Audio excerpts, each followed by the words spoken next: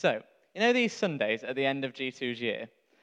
2 weeks away from the summer break start, where it's like we meet only in kind of parks, we don't do any services anymore. This is like the dregs of G2's time together. And I genuinely find these services really boring. I I don't know how you've come today into this. That maybe you've just come from a wedding, or maybe you've finished the holiday, or maybe you've been working today, or maybe you're just looking, I have to go back to work tomorrow, and it's really hot, and there's no air conditioning, and I have a hateful boss. Or maybe you actually enjoy your job, but still, it's sunny outside, and who wants to work? But genuinely, these G2s, I'm like, why do I go to them? I'm like, can the summer just come? I'm like tired of this. I don't want to go to G2 anymore. I'm bored. I genuinely don't think anything's going to happen. It's honestly the place in which I come in here. So if we're wondering if the preacher is better than anyone else here, we know now we're all equal. Genuinely, that's how I feel. Maybe you do feel bored. Maybe you feel tired. Maybe you feel worn out on religion. Maybe you feel worn out on church. And I want to tell you, I think something's going to happen here today. I just want to, right out of the gate, tell you that God is in our midst. God is here, and God is ministering to us. That's Jesus. Jesus who knows you, who created you. Jesus who died for you. Jesus who loves you, who knows every hair on your head, is here today and wants to minister to you. Whether you've come in and you feel like you know him, whether you feel like you believe in him, whether you feel like you've known him for 40 years or 5 years, or whether you just think, oh, okay, well, I might find out a little bit more about this. The Holy Spirit is here. God is here. And something's going to happen. So these dregs of the year, this bottom end of nothing, I'm wrong. I'm genuinely, I shouldn't come into this expecting nothing, because this is where God meets us. And I don't know quite what's going to happen. I don't know quite how he wants to meet you, but I genuinely know that he does. And he wants to meet you here in a time when you don't expect it, in a time you think nothing is supposed to happen, on a day that you think is too hot and sticky to be inside, closing into summer, where the G2 schedule is just winding down. This is where God can meet you. Not simply in the highs when we've got 100 people, but in these kind of lulls where there's only maybe about 25 of us. Genuinely, this is where God can meet us. So I'm going to just start to unpack a Bible passage where I think some people deal with similar things, and then we'll see where we go, and we'll see what God wants to do. I'm going to begin in the Gospel of John, which is the account of one of the 4 accounts of Jesus' life. And it's the first chapter. Jesus meets a man called Nathanael. So can we turn to, if you have a Bible, or if maybe you have it on your phone, so you can download an app on your phone. You probably don't have time to do it now, but you can get the Bible on your phone. Or I'm just going to read it out over us if you don't want to read it with me. But if you can, find it. Turn with me. We're going to dig into this. This is going to be a straight-up Bible study, as boring as it can be. And we're going to see God move. Okay, so it's 1 John 43 to 50. Sorry, John 1. Oh, man, how confusing is that? John 1, the Gospel of John, the first chapter of John, starting with verse 43.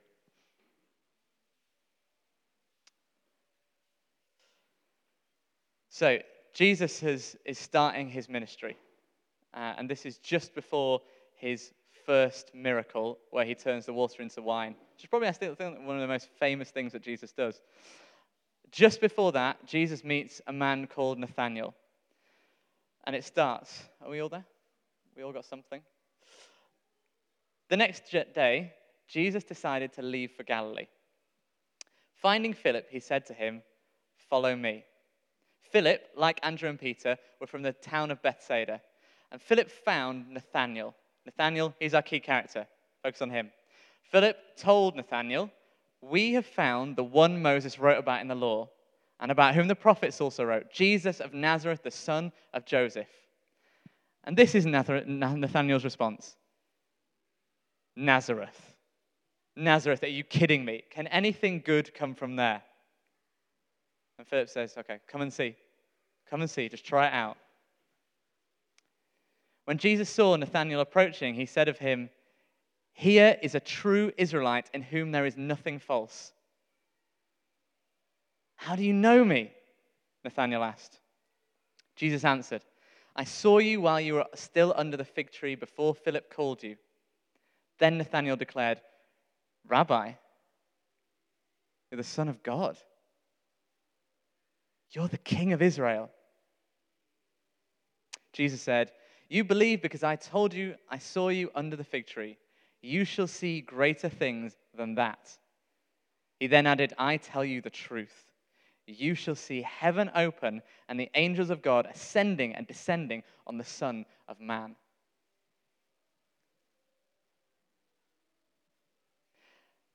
Nathanael may not have been that busy going about his life. Sounds like he was sitting under a fig tree. But the rhythm of his life, where he lived, his everyday existence, well, not much of it was expected. Sorry, let me rephrase that. He didn't expect much of it.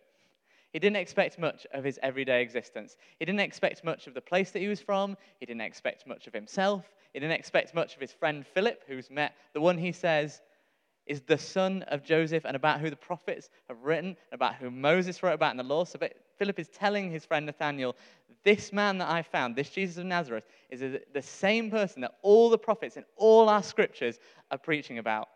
This man is here today. And Nathanael's response is, well, not today and not here.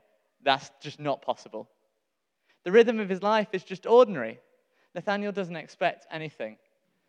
It's not about simply being too busy that he can't see Jesus or too lazy that he can't see Jesus.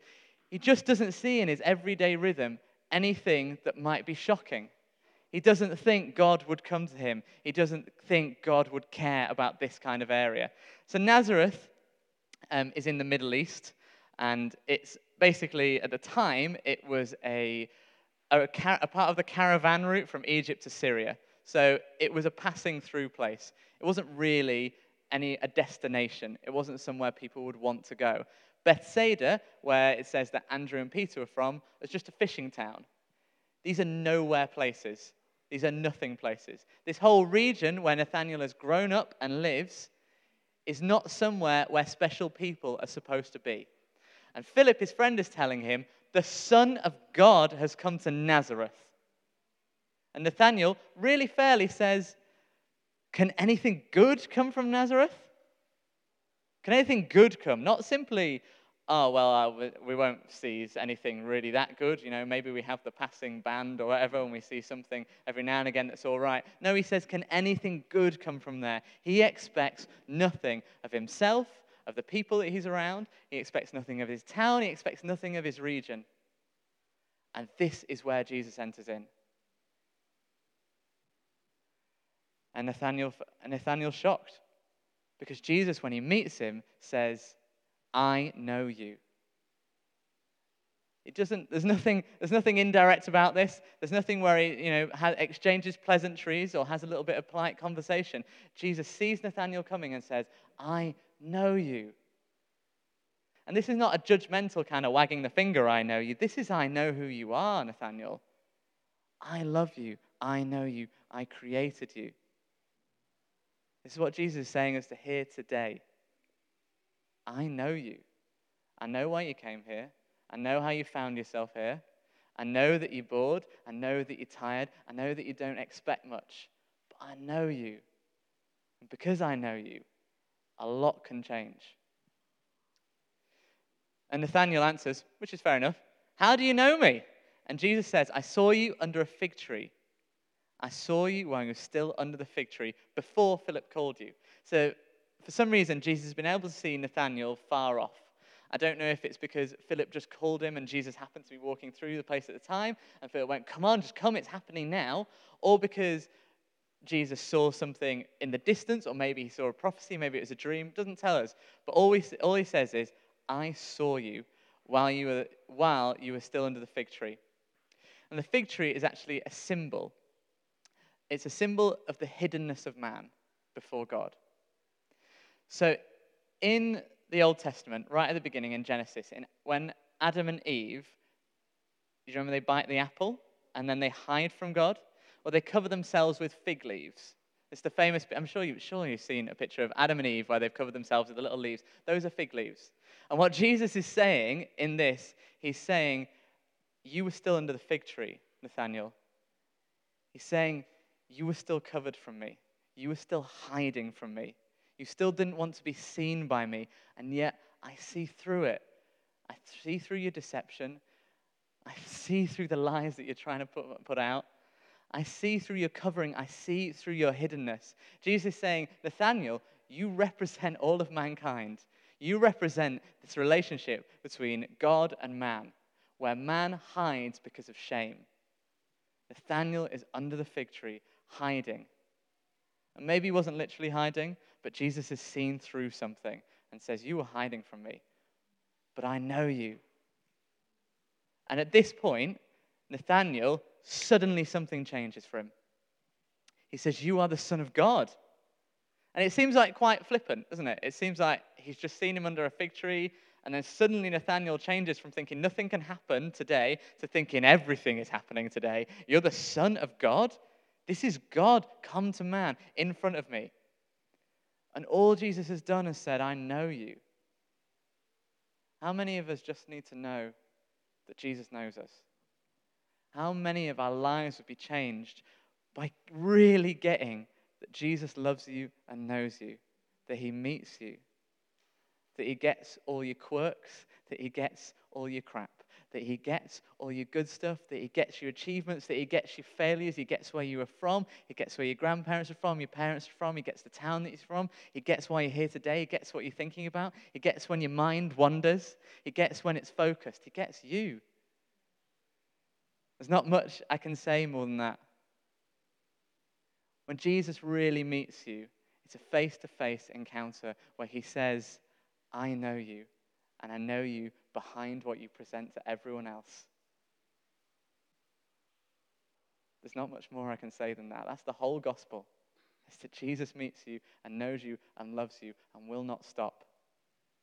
And so Nathaniel is genuinely suddenly changed by this. He's like, you are the King of Israel. You are our King. In Nazareth, where I'm from, this nowhere place, you're the King. Why are you here? What are you doing here? I used to have to learn Swahili.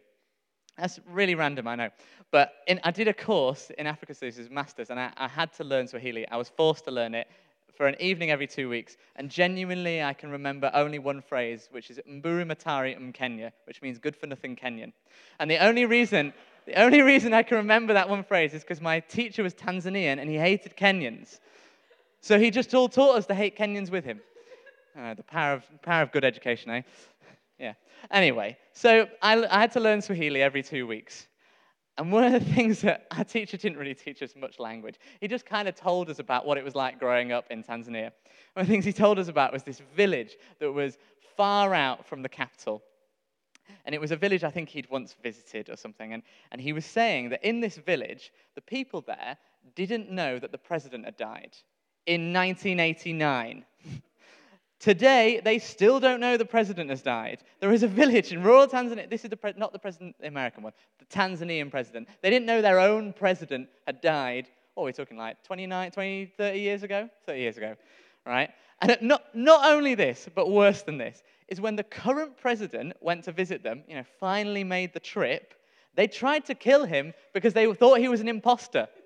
And they went, where is what his name is? Nyerere. Where is Nyerere? And so this president had to pretend that he was a representative of Nyerere, come to tell them that Nyerere loved them. Right? So they will never find out that Nyerere is dead. This president will never have died for them. They will always, this Tanzanian town will always think that their president is still alive. Right? Now this is a little bit like what it's like for Jesus going to Nazareth. Nathaniel's like, well, the president doesn't come here. No one special ever comes here. Why would you come here? You just must be a trickster. You're an imposter. And Jesus is like, no, I know you. This is me. And Nathaniel actually gets it, unlike this Tanzanian village, and realizes, you are the king. And his world changes. And what's Jesus' response? Jesus says, you believe because I told you I saw you under a fig tree. You'll see greater things than that. He then added, I tell you the truth. You shall see heaven open and the angels of God ascending and descending on the Son of Man. Now, this is pretty big language. The heavens open and the angels of God ascending and descending on the Son of Man. Not only have you met me, not only do I know you, but I'm taking you on an adventure, is what Jesus is saying. Now, Jesus is actually quoting Genesis 28. And we're going to turn to that and figure out why. Because in it, I think we can find something deeper going on. Something about this encounter that's unexpected. So if you can turn to or scroll to Genesis 28, I want to look at what Jesus is quoting.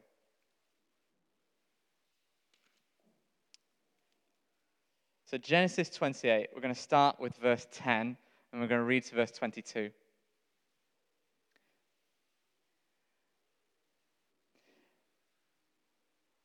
And this passage comes at a point in the life of a man called Jacob. And Jacob is a son of Isaac, and Isaac is a son of Abraham. And Abraham is not too far related from Adam and Eve. We're pretty close to the beginning of creation here.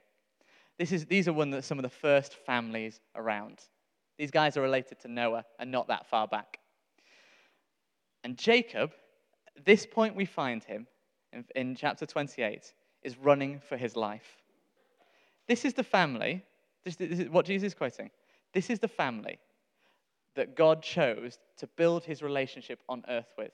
This is the family that was supposed to go out in number. This is a family that God loved, that God spoke to, and that God built. This is a family that was going to be the pillar of all of mankind.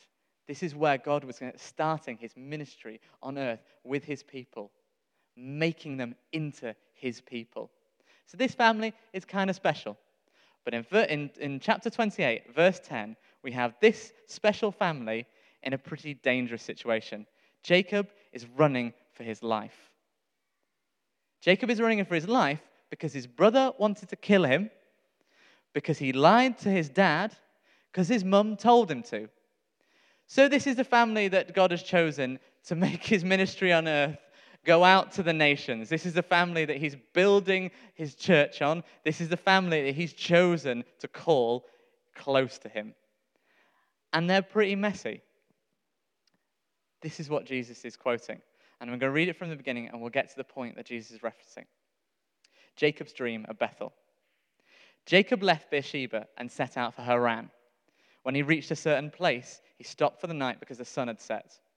Taking one of the stones there, he put it under his head and lay down to sleep. He had a dream in which he saw a stairway resting on the earth, with its top reaching to heaven, and the angels of God were ascending and descending on it. There above it stood the Lord, and he said, I am the Lord, the God of your father, Abraham, and the God of Isaac. I will give you and your descendants the land on which you are lying.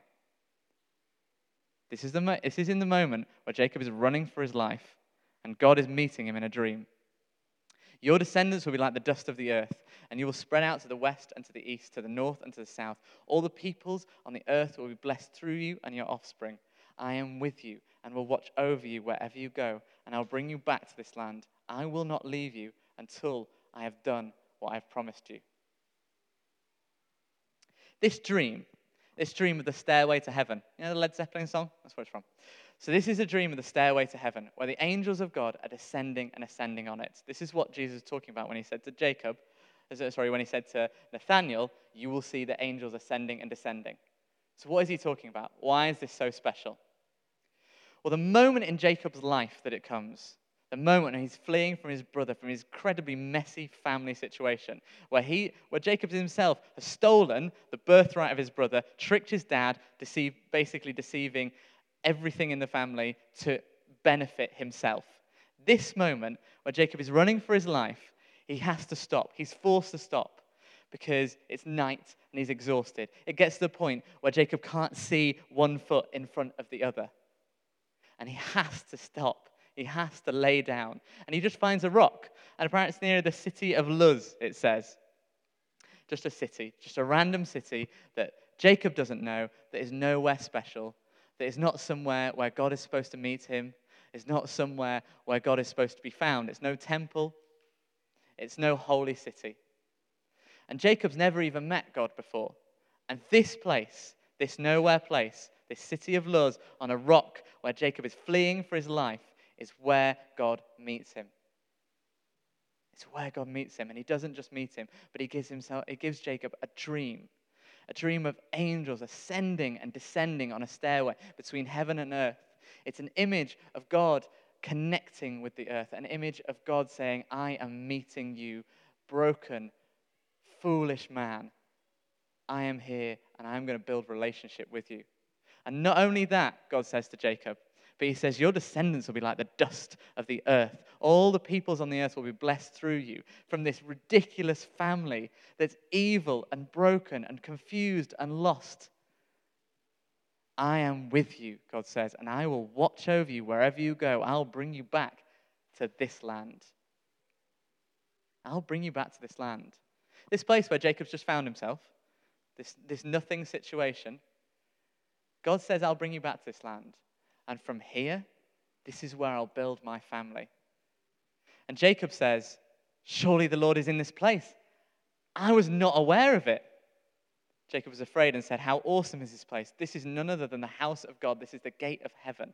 Early the next morning, Jacob took the stone he placed under his head and set it up as a pillar and poured oil on top of it.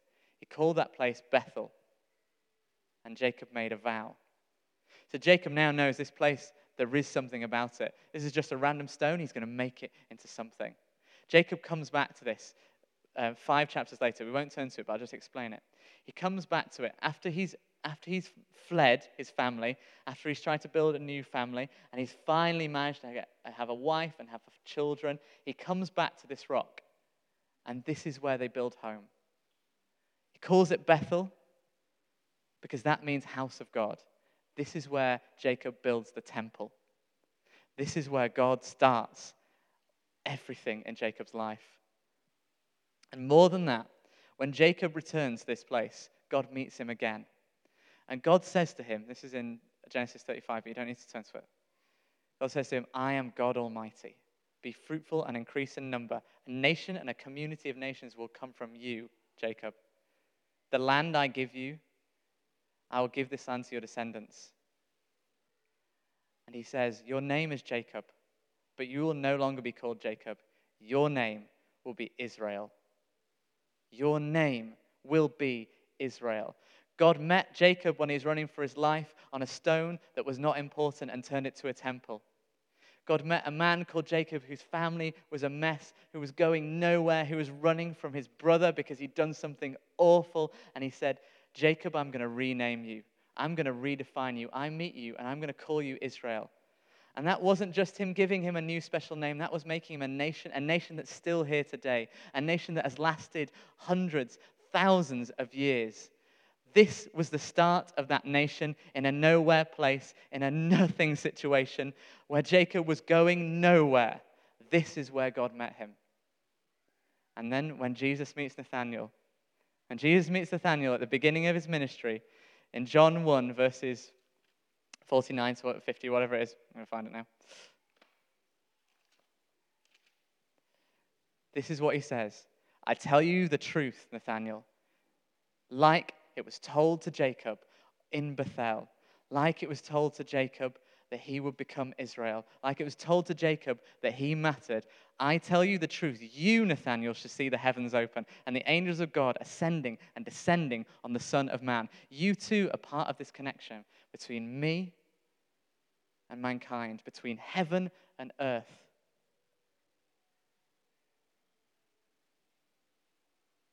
Nathanael's life seemed like it was going nowhere. He had ordinary rhythms, just everyday busyness, hurrying from one thing, managed to find a bit of space in it to go see what his friend was talking about. Jacob, running for his brother, desperately out of breath, just falls on the ground in exhaustion. These rhythms are not particularly holy rhythms. These rhythms are not particularly special ones. G2 has come to the end of its year. It doesn't feel particularly special. It kind of feels like we're just trying to get to the end, just trying to get to summer. Maybe you've come a few times, maybe you've not managed to come much this year. But I tell you, you are here today, and God wants to meet you in this place and in a way that you might not expect. And he doesn't just tell you that he's going to do something with other people because he knows them, but he tells you, I know you. I know the name I want to give you. I want to call you by name. And I want to show you something you won't even expect. These encounters with Jacob and Nathaniel changed their lives completely. Jacob goes from being in a terrible situation to building a family. He's part of generations of struggle and difficulty. He's part of nasty evil from his father to his father to his father. He's part of a broken line.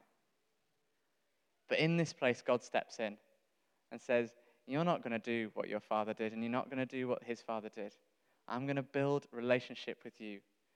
I'll work with them, and I'll work with you, and I'll work with your children. On a nothing day, in a nothing situation, where his rhythm wasn't defined by holiness, his rhythm wasn't defined by being religious, God stepped in and said, I am going to change it. I'm going to change your rhythm. I'm going to change the rhythm of your heart. I'm going to change the rhythm of your family. We're going to go somewhere.